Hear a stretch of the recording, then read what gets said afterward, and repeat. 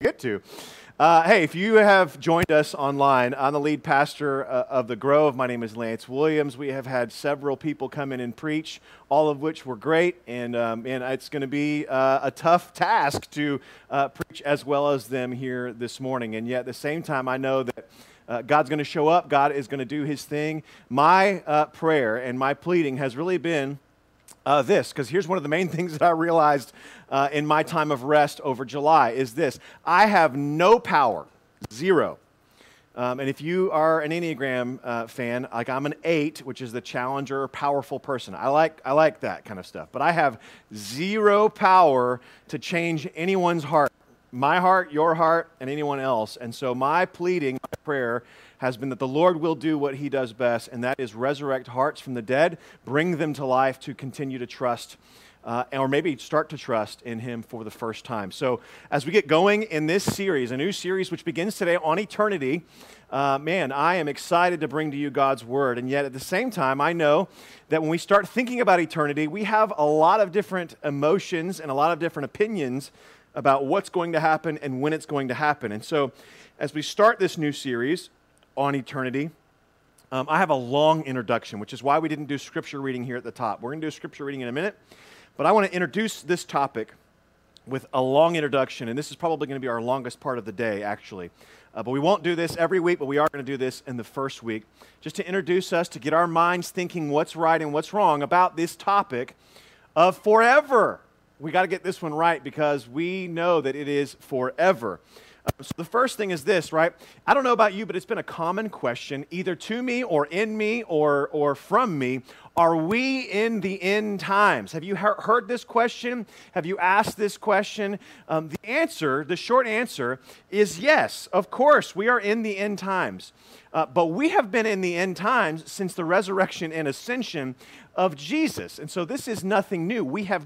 There's nothing that needs to take place historically in current events in order for Jesus to come back.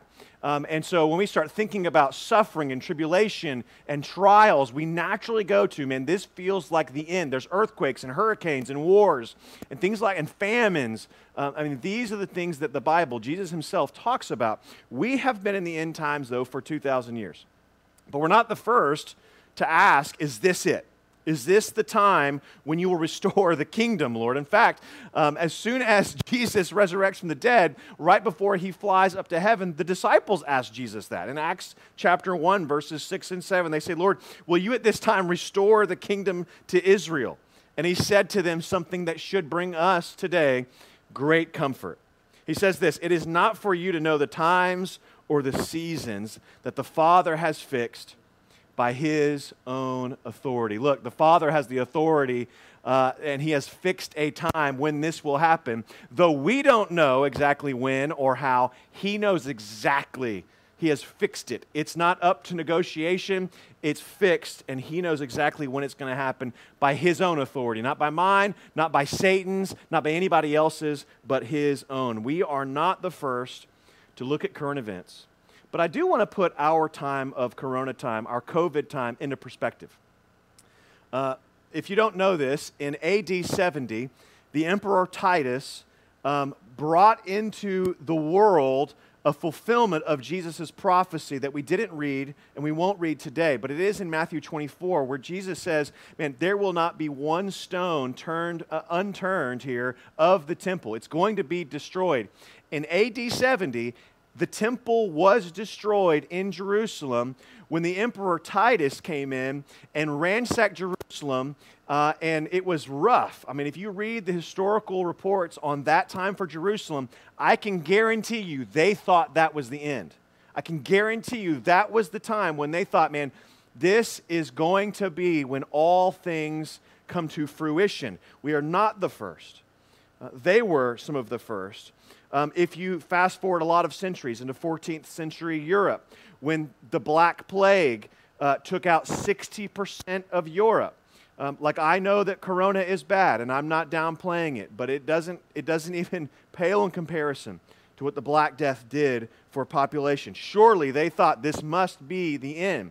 Shortly thereafter, the reformers of the church are on record as thinking, because they were doing such heinous things with people that well, the reformers, really, the church was doing such heinous things to those that were pulling away from the Catholic Church. They are on record, the reformers, as thinking that the Pope is the Antichrist. They thought they were in the end times. World War I, World War II, the wars to end all wars brings into our mind Jesus' words that there will be wars and rumors of wars. We are not the first generation to look at current events, to read our newspapers or go online as we do now and think this must be the end.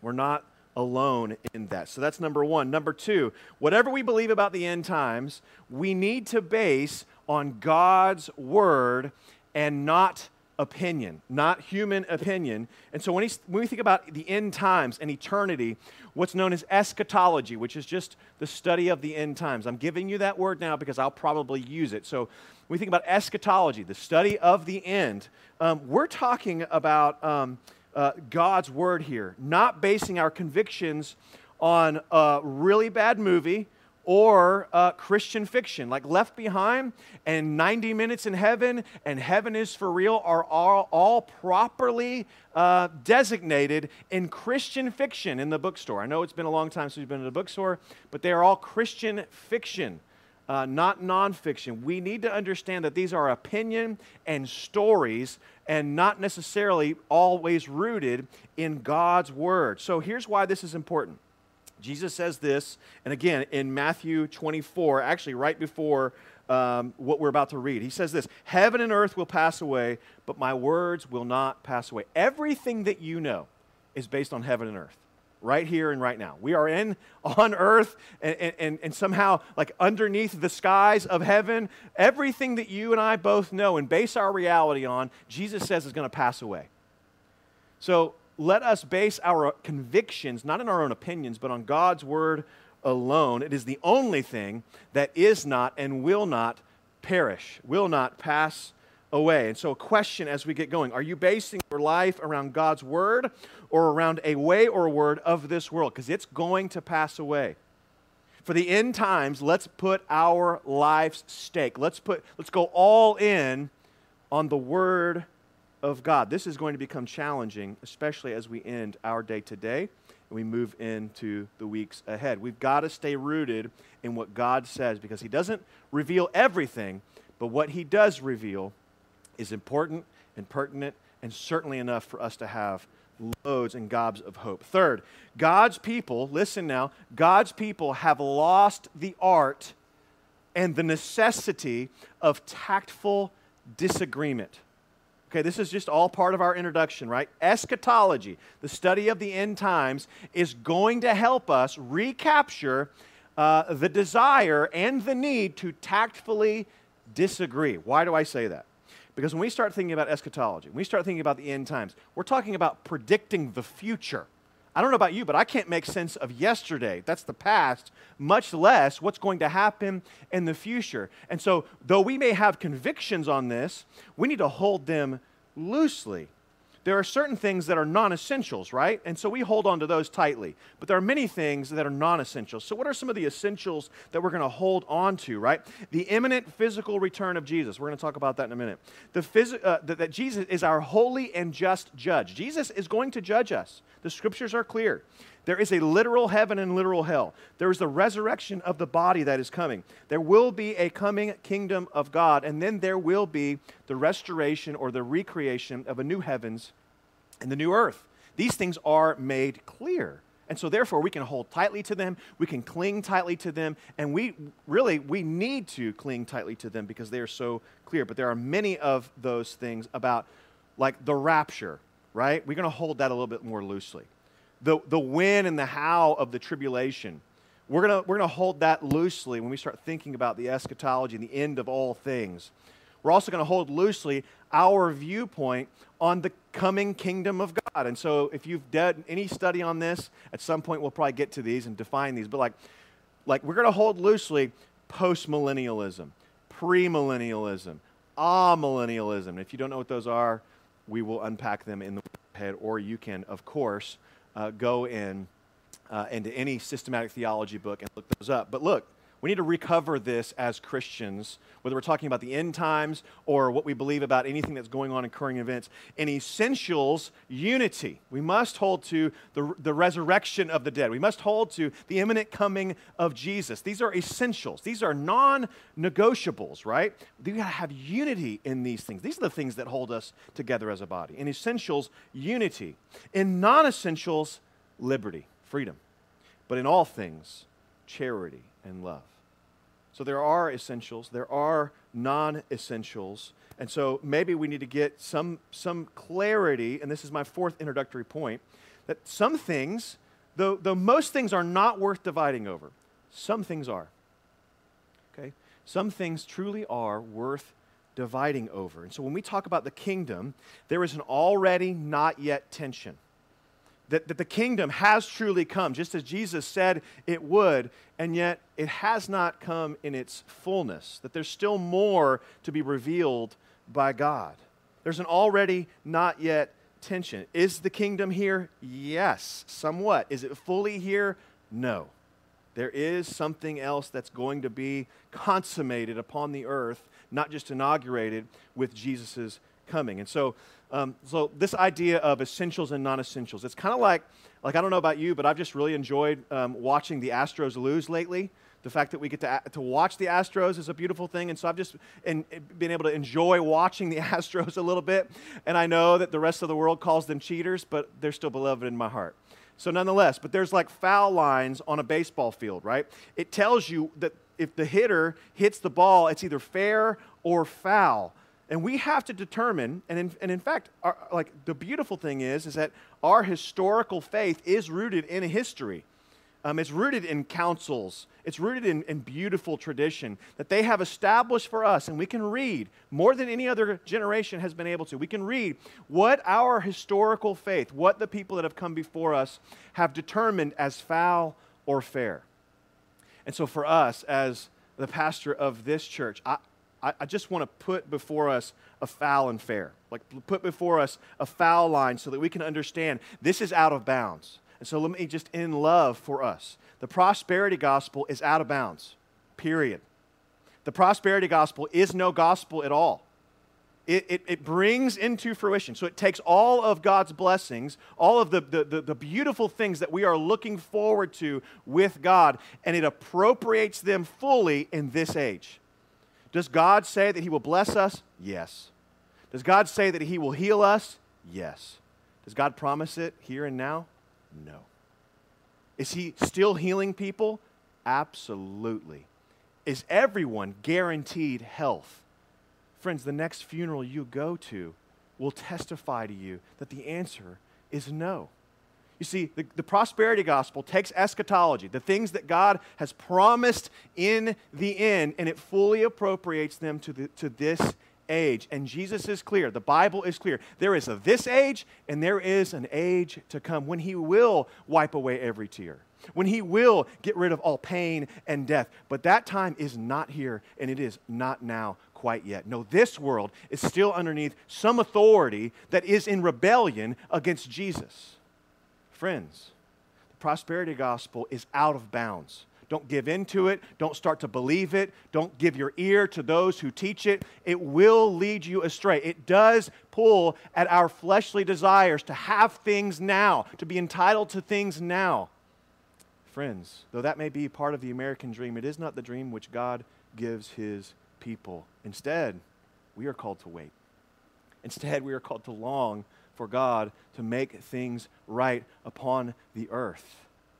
And so I just want to put before us, there are some things that we need to divide on. Prosperity gospel doesn't belong in the household of God, and we'll talk a little bit about the household of God in a minute. And then finally, again, part of our introduction. Throughout the 5 months of COVID, you have probably thought about your death more than the 5 years previous. I don't know about you, but I thought about redoing my will. I haven't done it yet, but redoing my will. If you don't have a will, you probably should get one done. If COVID doesn't motivate you to get a will done, now's the time. But you've probably thought about your death more in the last 5 months than probably the previous 5 years. And can I submit to us, this is a really good thing. The Bible says this in Psalm 90, "Teach us to number our days, that we may get a heart of wisdom. We just got done with the words to the wise. And what have we been seeing? That God is teaching us to number our days, that we're not going to live forever, that we're not immortal, so to speak, right? We are going to die unless Jesus returns. And so teach us to number our days that we may have a heart of wisdom, that we may take advantage of this day. Because in Ephesians 5, it goes on to tell us, look carefully then how you walk, not as unwise, but as wise, making the best use of time, because the days are evil, passing away, perishing, and we must make good use of the time. We're in the end. And yet this is a great time that God has been instructing us, I pray, teaching us to number our days. So, I think that we have this thought that we're going to be able to manage our death, right? You've heard of this question like, hey, are you ready to die? Are you ready to meet Jesus today? If you died in a car accident, and of course, it's a good starter. Matter of fact, it's one that I've used while we were out. I had a great opportunity to minister to an orphan that I met, and just had to be able to just ask those types of questions. And she's not ready for her own death. But she's young. All of us are young, and we don't think about our deaths. We actually don't think that the coronavirus is going to touch us, and if it does, it'll be a minor cough and we'll move on.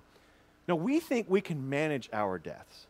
See, every commercial on TV tells you that you can just manage your symptoms of death by taking this pill, by doing this diet or this exercise, go to see this doctor, put this into your schedule, and you manage your death by doing so. Hey, look, if you're sick, go listen to the doctor. If you've got cancer, go seek appropriate treatment. This is the way, or one of the ways, that God heals people in this age. But friends, we cannot manage our death. And if we cannot manage our death, though we think we may be able to, how much more can we not manage the Messiah, His coming? You see, a good question is, are you ready to die? And as we enter into today's topic, the better question is, are you ready for His return? Are you ready for His return? Because it could happen today. It could happen today. You see, this lion, Aslan, is on the loose. He is uncaged, he is unrestrained, and he can do whatever he wants in Narnia, for he created this place. And he can come back right now. So I finish our long introduction by asking this question before we read Scripture together. If Jesus were to return tonight, how would you spend today? And now let's read God's Word together as we visit that question that Jesus will answer.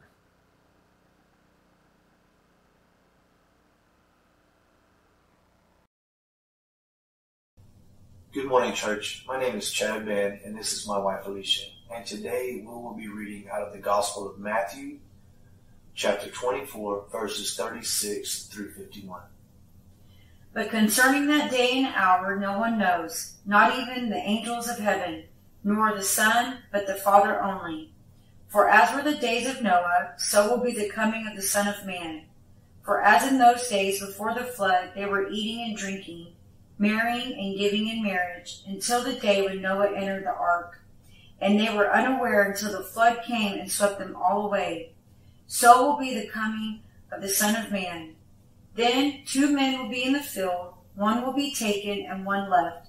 2 women will be grinding at the mill, one will be taken and one left. Therefore, stay awake, for you do not know on what day your Lord is coming. But know this, that if the master of the house had known in what part of the night the thief was coming, he would have stayed awake and would not have let his house be broken into. Therefore, you also must be ready, for the Son of Man is coming at an hour you do not expect. Who then is the faithful and wise servant, whom his master has set over his household, to give them their food at the proper time? Blessed is that servant whom his master will find so doing when he comes.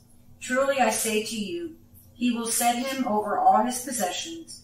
But if that wicked servant says to himself, my master is delayed, and begins to beat his fellow servants and eats and drinks with drunkards, the master of that servant will come on a day when he does not expect him, and at an hour he does not know, and will cut him in pieces and put him with the hypocrites.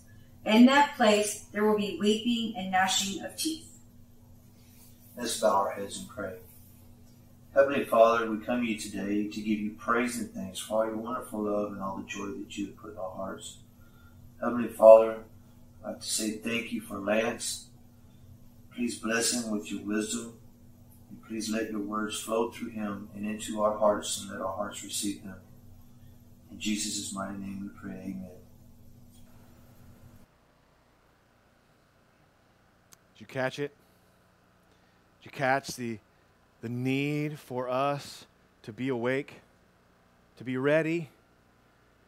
You see, Jesus, the author of life, the one who is love, at the end of this, says some pretty dire and hard things because he does love us. Now, we're going to get into that, and actually this week and next week we'll talk a lot about that. Actually, the next couple of weeks we'll talk a lot about that. But before we get there, what are some things that we can take away from Jesus' words as he now, in his life, he was headed to the cross? This is Matthew 24, right before he gets arrested. This is near the end of his teaching. Some of the most important things that he could convey to his disciples were to be ready for Jesus' imminent return. And so when I say imminent, I mean it could happen at any moment. Jesus' return is absolutely imminent. It could happen at any moment. He says this right there at the beginning, right? Jesus' description of his own arrival upon the earth, his second arrival upon the earth. He says, just as in the days of Noah, so will be the coming of the Son of Man. And what were happening in the days of Noah? We usually think about like the evil that was unleashed upon the earth, and that's part of it. But that's not the point of this passage. The point of this passage is things were going on as normal.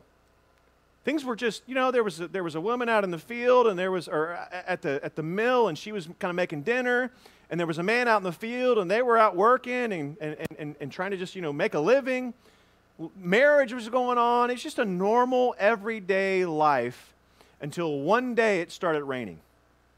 And only one family knew or was prepared enough for that day when it started raining. One of the things I love about the scriptures is that in Hebrews, this isn't out in my notes, but Hebrews chapter 11, it says this about the days of Noah. It says this actually about Noah. I want you to think about this and appropriate this to what we're reading now. That just in the days of Noah will be the coming of the Son of Man. And what happened in the days of Noah? Hebrews 11, verse 7.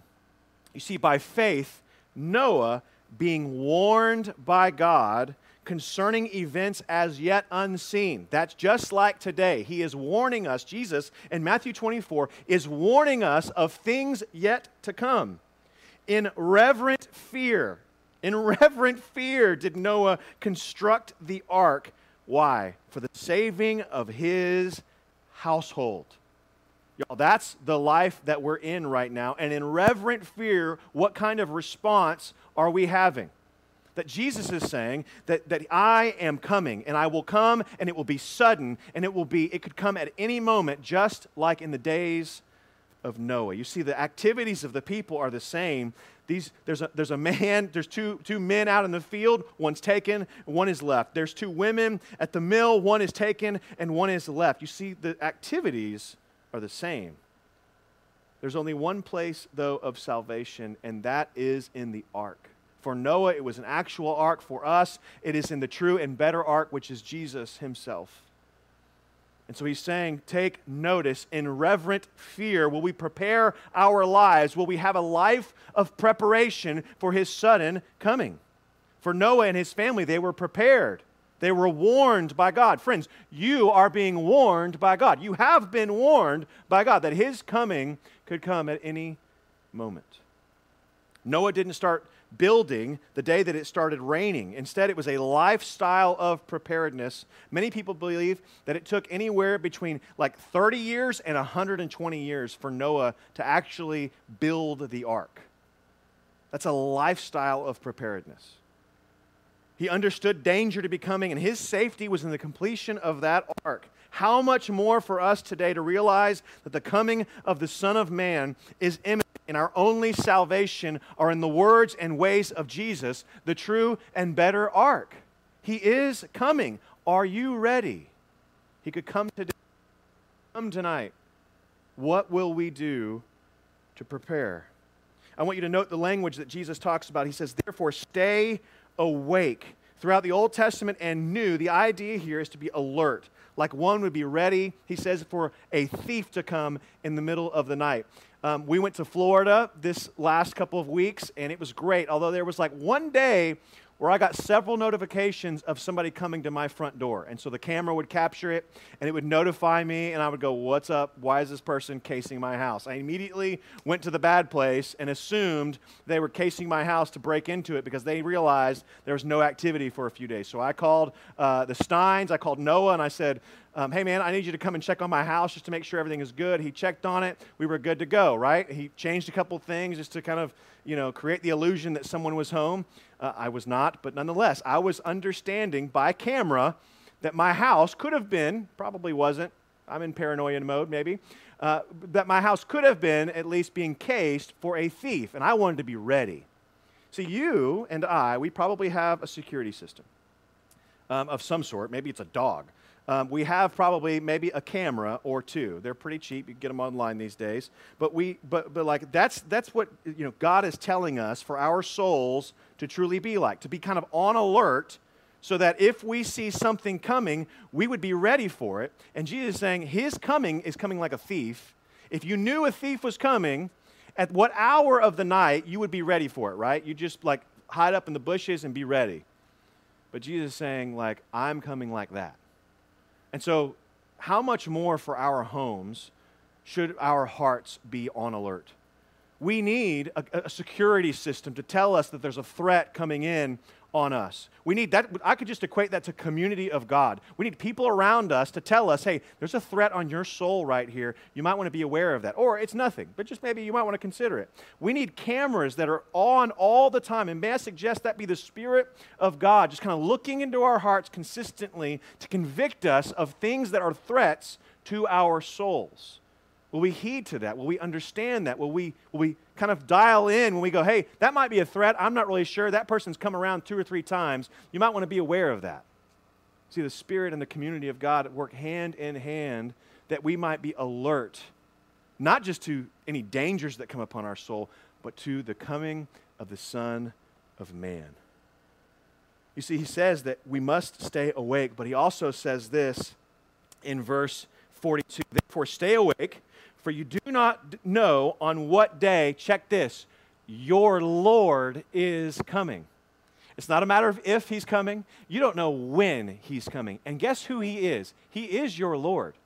This word here is just another word for master. And we are the servant.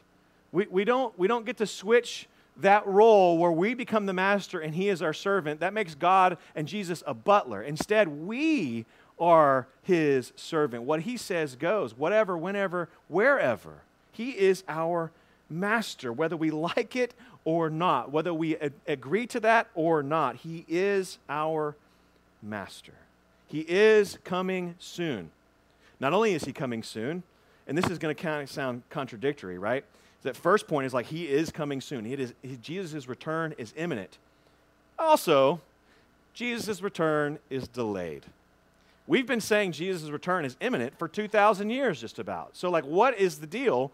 What do we do with this delayed return of Jesus? Because it's going to get in there, right? In the last part of this passage, it says that the wicked servant, when his master was delayed. And then surely we can look back at 2,000 years of history and go, man, I know that you're saying that he could come at any moment, but it also appears that he's not in any hurry. Well, I would agree with you.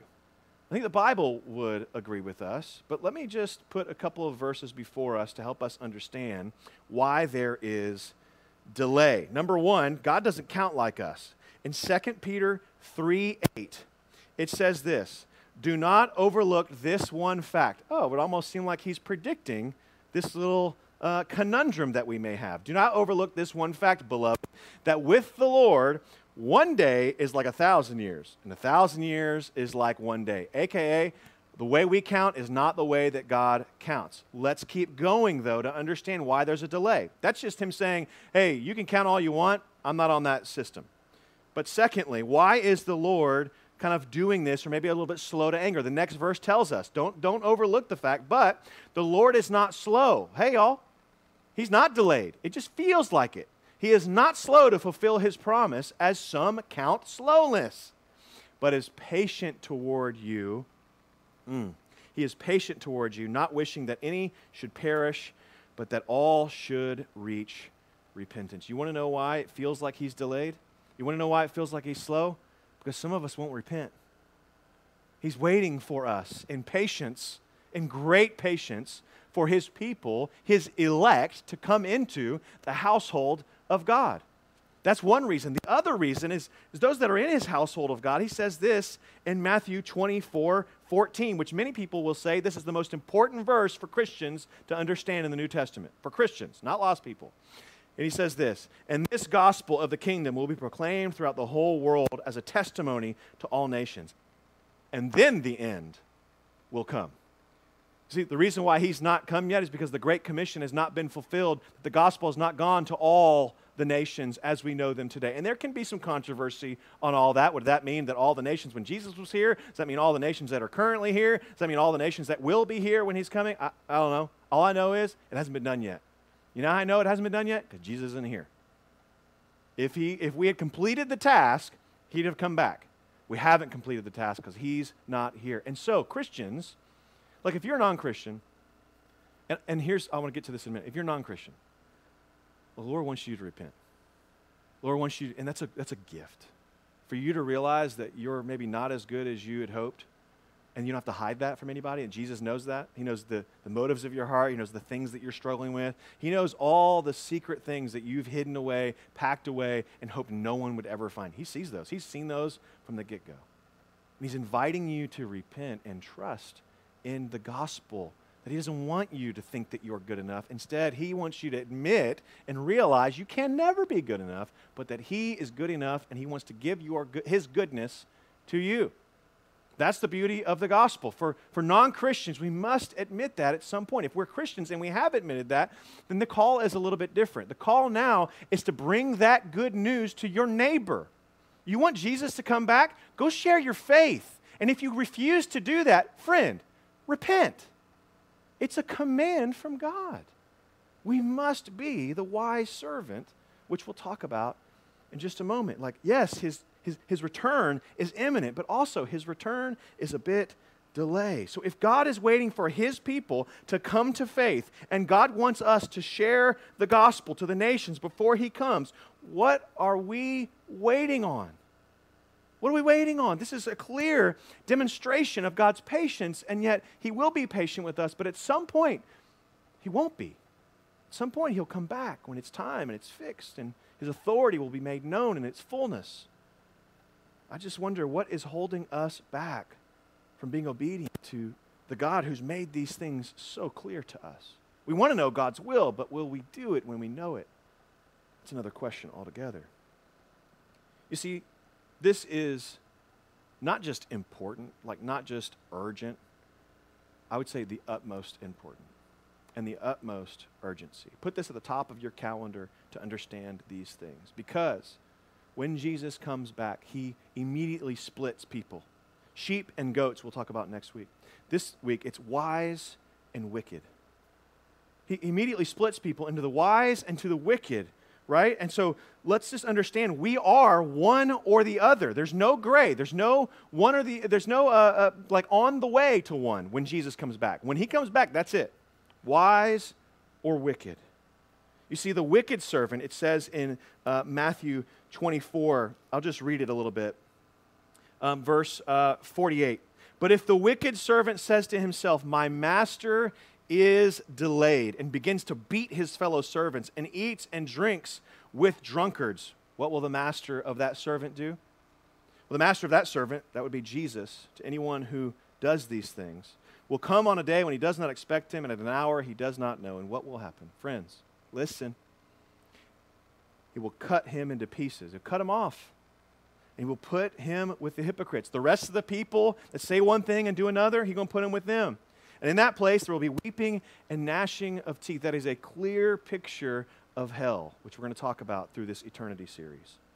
Look, the wicked servant becomes frustrated by his master's delay, and he pursues three things: violence, self-indulgence, and bad company. This reminds us, though, of the third seed of Jesus' parable, of the parable of the sower, right? The third seed gets cast among thorns, and though it grows for a little while, the Bible says that the deceitfulness of riches choke the word out, and it proves unfruitful. They look good for a while, but they prove unfruitful because they do not persevere in the faith. The deceitfulness of this world captures them and chokes out the word of God. This is sobering.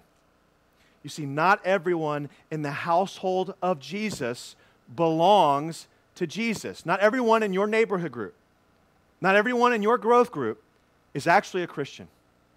This is a clear demonstration throughout God's word. And I can tell you right now, this is what eats me up at night. What eats me up at night is to know that someone at the Grove, a partner, a guest, a leader, a deacon, an elder, a neighborhood group leader, a growth group leader, you go to DePelchin, you care about all the things, but you don't know Jesus? Man, that eats me up at night wondering, because Jesus makes it clear that it will happen, who those people are. And I just want to say, like, if that's you, can I plead with you? Can I plead with you to not pretend? Because God knows your heart. God knows what's going on. And can I also plead with you to know this? Like, though I wonder many days if we have those people amongst us, there are many days where, like, light testifies to light. And so for some of you that are kind of just going through the motions or going to church because you think it's the cultural thing to do, or because your neighbor brought you in or your family member brought you in, and so this is kind of now the new rhythm of your life, but you have no relationship with Jesus, I just want to gently say, we see you. Many times light testifies to light, and we can see who you are, and we can know you're faking it. And so there's no reason to fake it. And if you can get over on us, you're not getting over on Jesus. He knows exactly what's going on in your heart. He knows the hearts that he's regenerated. He knows the ones that belong to him and who doesn't. And so I would hate for us to exhaust our lives, exhaust the rest of our lives, however long we may have, maybe an hour, however long we may have, trying to fake it, trying to prove ourselves to God, trying to prove ourselves to ourselves or to one another. Man, that's vanity, meaningless, a chasing after the wind, Ecclesiastes would say, if we know not Jesus personally. See, this is a dire warning for all of us, this behavior of the wicked servant. Why is it a dire warning and a timely warning? Scroll down and you'll see. Go and just observe a little bit about our culture these days. We are at war with one another over the pettiest little things within the household of God. Do you notice there's a wicked and a wise servant within the master's home? They're in God's household, and now they're just starting to be violent. The wicked servant just serves violence to the other. There's a beating that goes on there, and perhaps we're not smashing each other's face in. No, we just do it on Facebook or in our hearts. We unfollow people because they disagree with us, or we simply just get behind our keyboard and become a warrior with words. Friends, this is not the way of the wise servant, but the wicked. And if we're not violent, then surely self-indulgent, because the wicked servant goes on not just to beat his fellow servants, but he goes on to just, man, you know what? Like, it's time to drink. It's time to party. The master hadn't come for a while. I don't know if he's ever going to come. He may have died off in war. I don't know. But I do know there's a strong drink right there, and it's time. Right? That's what this is getting to, right? That we become self-indulgent, even, maybe it's not with wine. Maybe it is. Maybe it's not with drugs. Maybe it is. Maybe it's not with, like, medication. Maybe it is. But maybe we just become self-indulgent in our own goodness. Maybe we become so enraptured with our own behavior and our own partial obedience that we start to redefine standards that Jesus is clear to define by ourselves. We become self-righteous. And so we kind of start to think that, well, that little sin, it's just a little sin. It's just a little lust, a little adultery. Jesus forgives me. It's a little drunkenness. It's fine. Everybody gets a little drunk sometimes. And we start to convince ourselves that it's just a little bit of this and a little bit of that. May we be reminded, though, of the yeast which works its way through the whole batch of dough to contaminate the entire loaf. Just a little sin, just a little here, just a little unrepentance and a little unforgiveness, we're fine. And we self-indulge in these things. And if it's not self-indulgence, if it's not violence, we take comfort with the drunkards, the bad company that are around us. And friends, these are the people that are in your life that are telling you this lie. Look, take enough of Jesus. This is the lie. Take enough of Jesus to keep you out of hell. But as soon as it starts threatening our relationship, I don't want really anything to do with you. Take a little bit of Jesus, just enough to keep you out of hell, and leave this serious life dedicated to Jesus, leave that to the weirdos. Leave that to the zealots. I mean, that's what a pastor is made of. Can I tell y'all, friends? This is just normal living. Like, I love when people try to distinguish between pastors and Christians. It's just normal living. We're living out our gifts in a way that's faithful to God, hoping and praying that you will do the same. That we wouldn't give into the lie of our neighbors or our friends.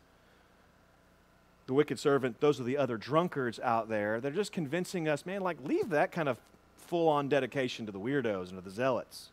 I don't want anything to do with you, really, if you dedicate yourself that much.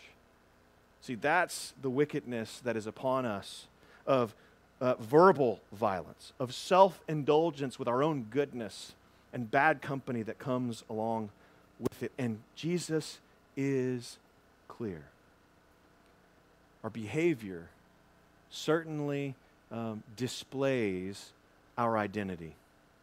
What we do displays what has happened in our heart. You see, if our heart has been transformed by the power of the gospel, we want nothing to do with violence against our brethren, because we've read the Bible and we heed the warnings of Miriam. Do you remember Miriam in the Old Testament? We heed the warnings of Miriam, who grumbled against her brother Moses. And what did God do? Gave her leprosy. Because of words. She didn't like thump him on the ear or on the nose or tell him to wake up or any of that. She grumbled. She used her words and waged a war against God's servant, and God gave her leprosy for a time. See, we need to understand that the wise, those that have had their lives changed by the power of the gospel, read God's word and understand these warnings are in here for our own good, not to scare us away, but to draw us even closer. So then, if that's how not to live with the wicked servant, how must then we live? Look at the wise servant. I want us to see this beautiful simplicity before we end. And yeah, we're going to end. Because you know what? Last night, I cut this sermon in half. So we're going to do part 2 next week. You're welcome. Anyways, who then is the faithful and wise servant in verse 45, whom his master has set over his household to give them their food at the proper time? That's it. That's the wise servant. That's all we got to do, is to give them their food. That is the rest of the servants. That is the rest of the household. The wise and faithful servant gives them their food at the proper time. How simple is that? He knew, this wise servant knew that what his master expected of him, and he did it. That's wisdom, y'all. That's Christian biblical wisdom that Jesus said will ready for his return. Know what God wants and do it. You want to know why we structure our growth groups around obedience? Because of passages like this. It's not about just knowledge. It's about doing what God says. It's not just about knowing that everybody gets hungry every once in a while. It's preparing the meal. It's making sure there's a good plan to distribute that meal to whomever else is in the household. Are you doing that? Are you seeing the needs of the brethren and the sistren and being able to meet those needs at an appropriate time? You see, Christianity is not just about feeling and thinking the right things. It's about doing that, but it's also about doing what God wants us to do. Are you devoted to these kinds of words? Are you devoted to Jesus' words? Or have you been caught up in lesser things? Are you faithful to what the Spirit says? Or do you convince yourself that those words are too hard or too inconvenient? Especially for right now. I mean, I got kids. Especially for right now, I got to work. See, do we delay our obedience and therefore become disobedient? Because I want you to see it. Look at what it says, 45, to give them their food at the proper time. There is a time for obedience, and it's now. Today's the day of salvation, the Bible would say. It's now. So are we delaying obedience with our finance because we're in debt? This is kind of what usually happens, right? We don't really give to the Lord, wherever that may be, hopefully the Grove, if you're a partner of the Grove. We don't really give to the Lord because I'm in debt. We don't really give to the Grove because I got these other obligations. Oh, okay. Well, the Bible's pretty clear that we are called to live generous, faithful lives, sacrificial lives with our finances, right? We give the first fruit. We give what's first, and then everything else comes after that. Do we delay our obedience with finances due to debt? Are we delaying our service to the orphan, to the widow, to the marginalized, to the poor amongst us because we have kids? Or we have other obligations? Are we delaying our worship because we're infatuated with ourselves? Are you not glad I went away? Isn't this fun? Do you hear the plan of your master and execute? What is standing in the way of you being a wise servant? Because here's the beautiful part. A sure and steady promise stands ready for all you who are wise. Verse 46, blessed is the servant. That's you if you're doing the will of God. Blessed is the servant whom his master will find doing so when he comes. Truly I say to you, number one, he calls you blessed. Truly I say to you, he will set him over all his possessions. One day in eternity, God's going to hand us the keys to the kingdom and the new heavens and the new earth, and those that are wise are going to be stewards of the new creation. That will happen. We'll talk about that later. That's going to be fun. I don't know what that means, but it's a promise, and it seems like Jesus is excited about it, so I want to be excited about it. But look, here's the deal, right? This is good news for us. It is a trustworthy promise for those who are currently sacrificing. So I just want to say this. I see you, Kara Zurcher. I see you ministering to Mercy Goods. I see you, Jenny Ames. I see you going to Attack Poverty. I see you going to DePelchin and ministering to the widow and the poor amongst us. I see you, Evans, going and being able to minister to those who are refugees in another part of town, much less another part of the world. I see you, Greta. I see you, Reese. I see you, Ellie, who have had bake sales during Corona time and given their proceeds to DePelchin. I see you, and more important, the Lord sees you and calls you blessed and says, if you'll do that with that, I'll give you everything I got. I don't know about you, but that choice is clear. Do I want to be wicked and violent and self-indulgent and hang out with the drunkards who are stupid and lazy? Uh-oh, I just offended my own children. Or do I want to worship the Lord with everything I got? Heart, hands, feet, head. I want to worship him with everything I got. It's a conversation I had with our middle child this week, Melissa, too. With everything that you do, whether you eat or drink or with everything you do, with anything that you do, it all for the glory of God. Not for your own glory, not for your own standards, not when you want to and not when you feel like it, for his glory, the way he wants you to do, with excellence and dedication to him. That's the wise servant before us. The good news is this, y'all. In this passage, God makes it clear. You want to be wicked? You want to be wise. And he doesn't complicate wisdom. He doesn't complicate those that actually belong to his household. He just simply says, do what I want you to do, when I want you to do it. And you will show yourselves to be a part of my household. And when I come, I'm going to put you over everything I got. What a beautiful reminder of God's goodness. And if we are unsure, you need to know this, friend. Jesus came not just to speak words that like cause like tribulation in our own heart. He came to give you these words to warn you of the certainty to come. And he came to die a death that you never would. Not only could you not die this death, you would not die this death. So that you would have the freedom to die to your own preferences, die to your own timelines, die to your own desires, and instead have God's desires, timelines, and preferences come and take root in your heart, give you a new life, so that you may live and reign with him forever. One thing's required, that you repent and believe this good news. Believe in the good news that Jesus has come, that his life, death, resurrection, and ascension was for you. He He didn't do it as some act of history just to kind of insert himself into our troublesome world. He came, leaving heaven, coming for a certain death so that you may live. Will you trust in these things today? If you're a non-Christian, I'm inviting you to interact with us online. I'm inviting you to say, I need help understanding this. I'm inviting you to just email or text us or whatever you need to do to make sure that you're ready. We want to help. And for the Christian that's having trouble with this, man, can I continue to just remind you that there are people around you that you know and love that will help you get your mind around what it looks like for you to be wise during these times. Would you come and be ready? Would you come and be wise and lay down the wicked ways? It's black and white. And so I'm pleading with you. The Lord is being patient with you, and He's calling all of us to Himself. Let's pray. Lord, we are grateful. Father in heaven, we're grateful that you've given us your word. We're grateful that you have made this word sure, and we're grateful that we know that it will cause a steadiness in our hearts. Lord, as we continue to worship and respond, would you help us?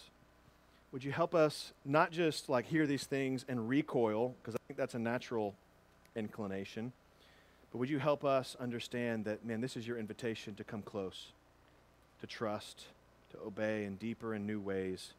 So Holy Spirit, you lead and we'll follow. In Jesus' name, amen.